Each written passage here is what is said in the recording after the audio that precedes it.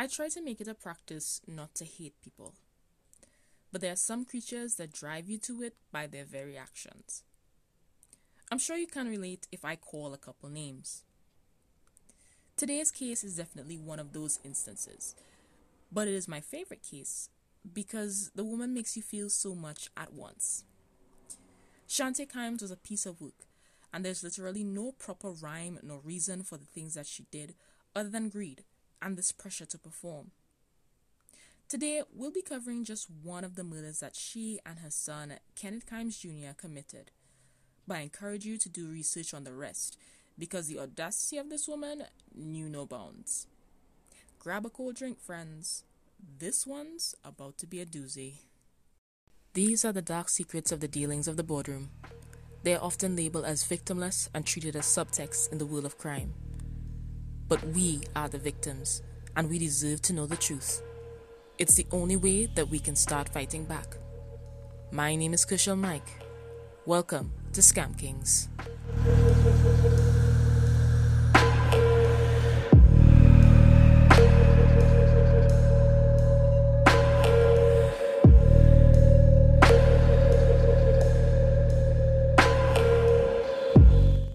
Sante Kimes was born Sante Singers on July 24, 1934. She was born to the daughter of an Irish Pentecostal minister, Mary Van Horn, and an East Indian fair worker, Mahindra Prama Singh. The two met at the fair where Mahindra worked, and it is said that they were madly in love with each other. Despite her father's disapproval, the two married and moved to a farm where they started their life together in the 1920s. Over the next 2 decades, they would have 4 children, of which Sante was the third. As early as it is in the tale, we have to tiptoe around certain facts. You see, the trademark of Sante Kimes' adult life was her ability to twist the truth to influence outcomes in her favor. A lot of the accounts of her life and childhood have been modified to suit whatever situation she found herself in. So much so that according to her son Kent Walker, her birth certificate may have been forged.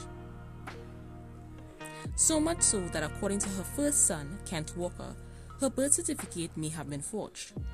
And honestly, I'm 1000% convinced that she did it on purpose just so that she could continue to perplex the world, even in death. The first of these facts concerns what happened to the singer's patriarch. One is that he abandoned the family in 1937, leaving their mother with 3 children to care for. But this is more than likely impossible. Either that or there are loopholes in the story, because Mary and Mahindra had 4 children, with the last of the singer children, Rita, being born in 1939. Rita appeared in an interview on an A&E biography program in 2001, a couple months after Sante, along with her son Kenneth Kimes Jr., were found guilty and imprisoned for the Irene Silverman murder.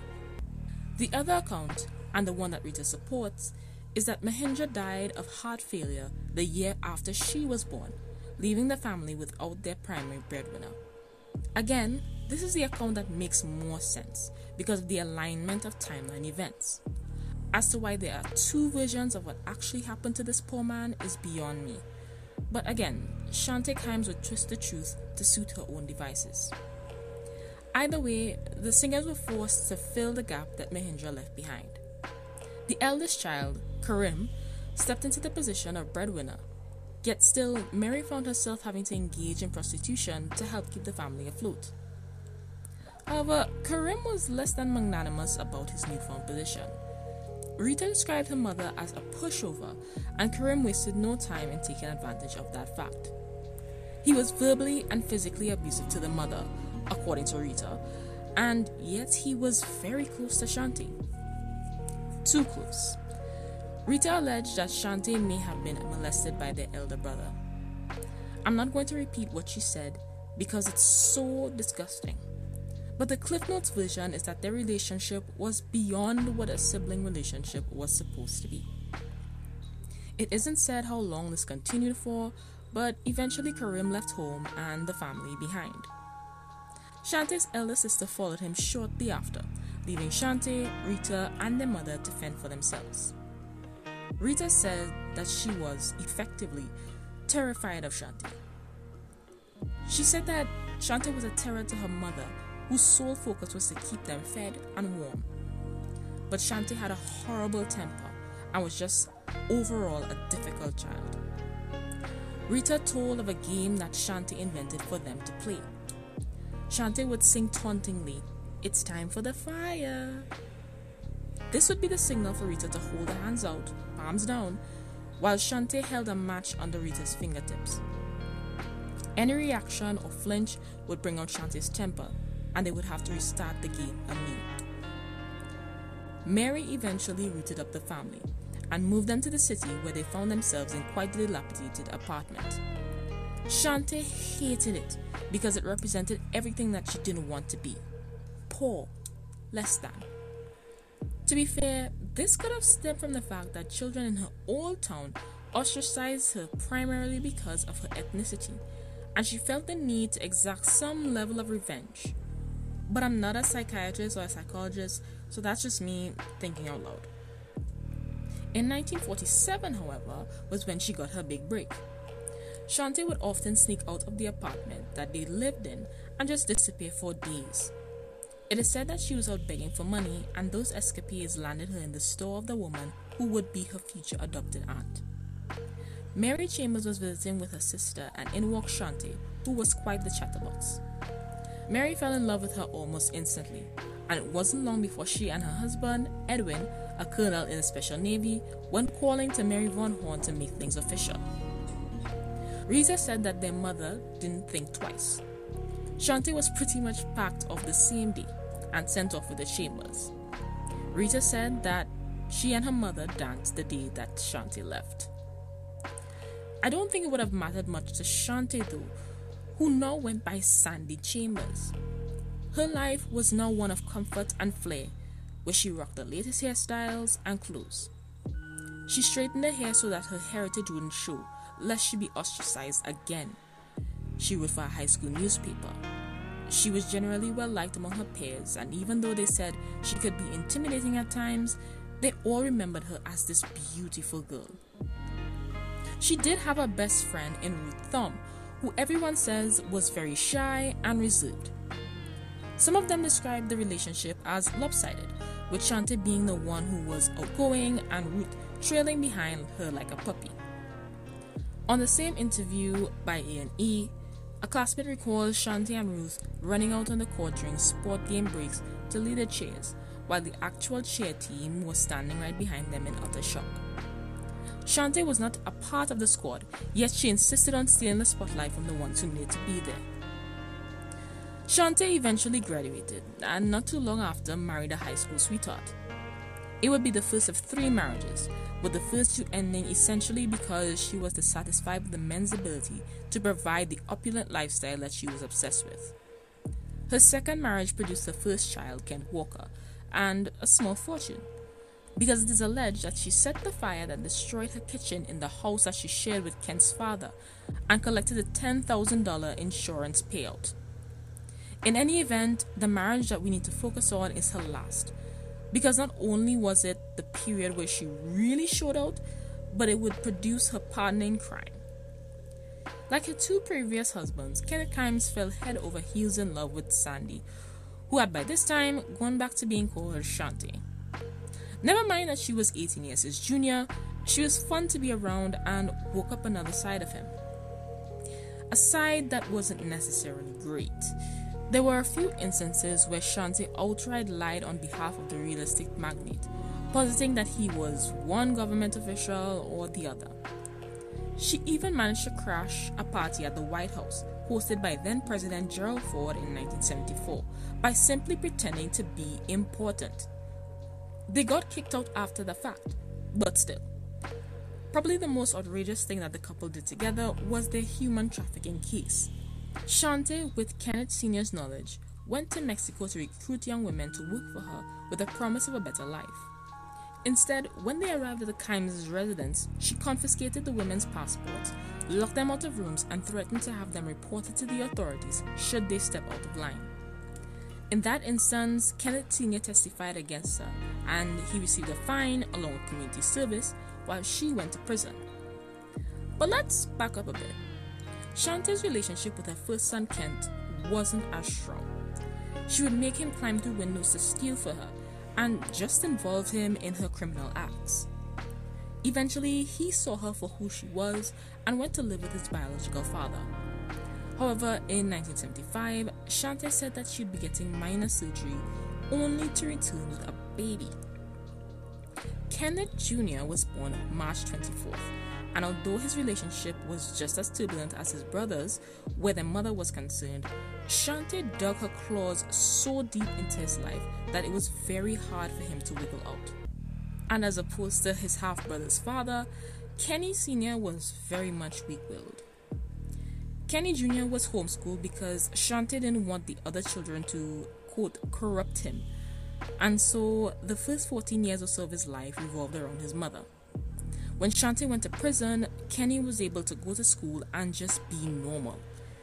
Classmates of his said that this was the most normal that he'd felt, the most at ease.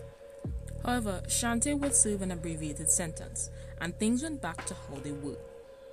This is how it would stay for the rest of her natural life. She pulling the strings, he obeying blindly. Their career would eventually lead to one of the most prolific murder cases in the history of the US. However, we're going to talk about one of their first cases, the circumstances surrounding the murder of David Kasdan. David, Sante, and Kenneth Sr. were friends. At this point, Kenneth Sr. and Sante had already been conducting different fraud schemes inclusive of insurance fraud. David was an insurance claim adjuster who had known the Kynes since the 70s, and because their friendship spanned such a long period, when they lost a lawsuit worth $150,000 in 1992, the couple asked that one of their property's deeds, 2121 Geronimo Way, be put in Kasdan's name. To his discredit, he agreed, but then he asked them to remove it. However, in 1998, when David's lawyer received a letter from a Florida bank stating that David owed a $280,000 mortgage, he realized that the couple had not done as initially agreed. Mind you, at this time, Kenneth Sr. had been dead for 4 years. Apparently, what Sante did was she was taking out little payments on the house because she couldn't sell a house that was in her name. She forged David's signature on each one of the payments. Not long after finding that out, the property at Geronimo Way burned to the ground. It didn't take long to establish that it was arson or that Sante was the one who was behind it. Apparently, she and Kenny Jr. kidnapped a homeless man, held him hostage, beat him, and forced him to pretend to be the owner so that they could capitalize on the payout. Authorities started digging deeper, and more of them found out about Shante's signature forgeries. This really put a spotlight and the squeeze on all of Sante and Kenny's, both junior and seniors, scams. It was also around this time that David started receiving threats from Sante about the note from the bank. It soon progressed to Sante and Kenny moving 16 miles away from Kasdan's house in the San Fernando Valley, where they lived in an apartment together with their hostage. Some weeks after, the man who would be Kenny's accomplice in David's murder, Sean Little, moved in as well. The night before his death, Kasdan had dinner with a friend where they discussed Shante's antics. The friend didn't believe that David was in any danger at the time, and said that he expressed that he was ready to retire and get away from Sante and all the madness that she brought. The friend also said that he never knew about Kenny, which is why he was even less convinced that David's life was in danger. On March 13, 1998, Kenny and Sean showed up at David's house late in the evening, where Kenny shot David multiple times. Sean would later state that he only heard the gunshots, and when he ran into the house, he saw Kenny standing over David's body with a gun in his hand. They then cleaned up the place and loaded the corpse into Kasdan's Jaguar before driving his body to LAX and placing it in a dumpster. Police would discover the corpse the very next day. It was the only corpse that they would find. Sante and Kenny Jr. would be arrested on July 5, 1998, the same day that Irene Silverman was officially reported missing. This murder is what the pair would be charged with and convicted for first. After their convictions, where Sante received a sentence of 120 years as opposed to Kenny's 124, they were initially supposed to be extradited to California, where they faced a death penalty for David Kasdan's murder in 2000. In an act of sheer desperation, Kenny held a court TV reporter hostage with a ballpoint pen for 4 hours, demanding that his mother not be extradited with him. Kenny was eventually extradited alone in March of 2001, and during his trial in 2004, he changed his plea to guilty, implicating his mother in the murder and basically telling all. A stark difference to what happened the year before on Larry King Live, where they stood united. They both received life sentences for David's murder. The Bedford Hills Correctional Institute for Women was where Sante would spend the rest of her life. She died in her cell on May 19, 2014 at the age of 79. Kenny is still housed at the Richard J. Donovan Correctional Facility in California. Hey there, Scam Fam! As always, thank you for listening to this episode of Scam Kings. I hope you enjoyed listening to it as much as I enjoyed creating it. If you did, be sure to follow Scam Kings on Facebook, Instagram, and Twitter. And more importantly, share this episode with a friend who you think would appreciate our style of podcasting. And if you didn't, that's okay. I have a couple of friends who may be more up your alley and want to introduce themselves to you for the next couple of seconds. There's also something for fellow creators in the end, so be sure to listen all the way down there. Thank you once again, and I'll see you next time. Hi, I'm Bernadette, the host from Murderific True Crime Podcast, coming to you from the state of Maine, USA. We are a bi-weekly podcast and discuss stories from Maine, New England, and all over the world. Our stories focus on domestic abuse, mass murder, familicides, cults, serial killers, kidnappings, and lesser-known cases. Murderific is easy to find on all podcast apps, or go to murderific.com. Give Murderific a try. Remember, murder and horrific equals Murderific. Do you like someone that goes from topic to topic and tries to think of interesting things to say? Well, look no further than the Chaotic Neutral podcast, where I, your host, have on solo episodes and collabs like with podcasters, and have fun while I do it. I like to talk about things from cats to drinking 2 quarts of apple juice just cuz. And if you are interested in my podcast, you can follow me on Twitter at KONeutralPod and Instagram at ChaoticNeutralPod. Hello and welcome to Breaking Down Bad Books, a podcast analysing trashy bestsellers from a literary perspective. Following my breakdown of Stephenie Meyer's Twilight, I'll be digging deep into the raunchy Twilight fanfic turned erotic romance, 50 Shades of Grey. Although I'm not sure romance is the best word to use. Join me every Monday and Friday for chapter-by-chapter analysis of the book that Salman Rushdie said made Twilight look like War and Peace. You can listen on Apple, Spotify, or wherever you get your podcasts, or visit breakingdownbadbooks.com for all the listen links and contact information. I have a feeling that it's going to get awkward, but let's get through this together. Happy reading!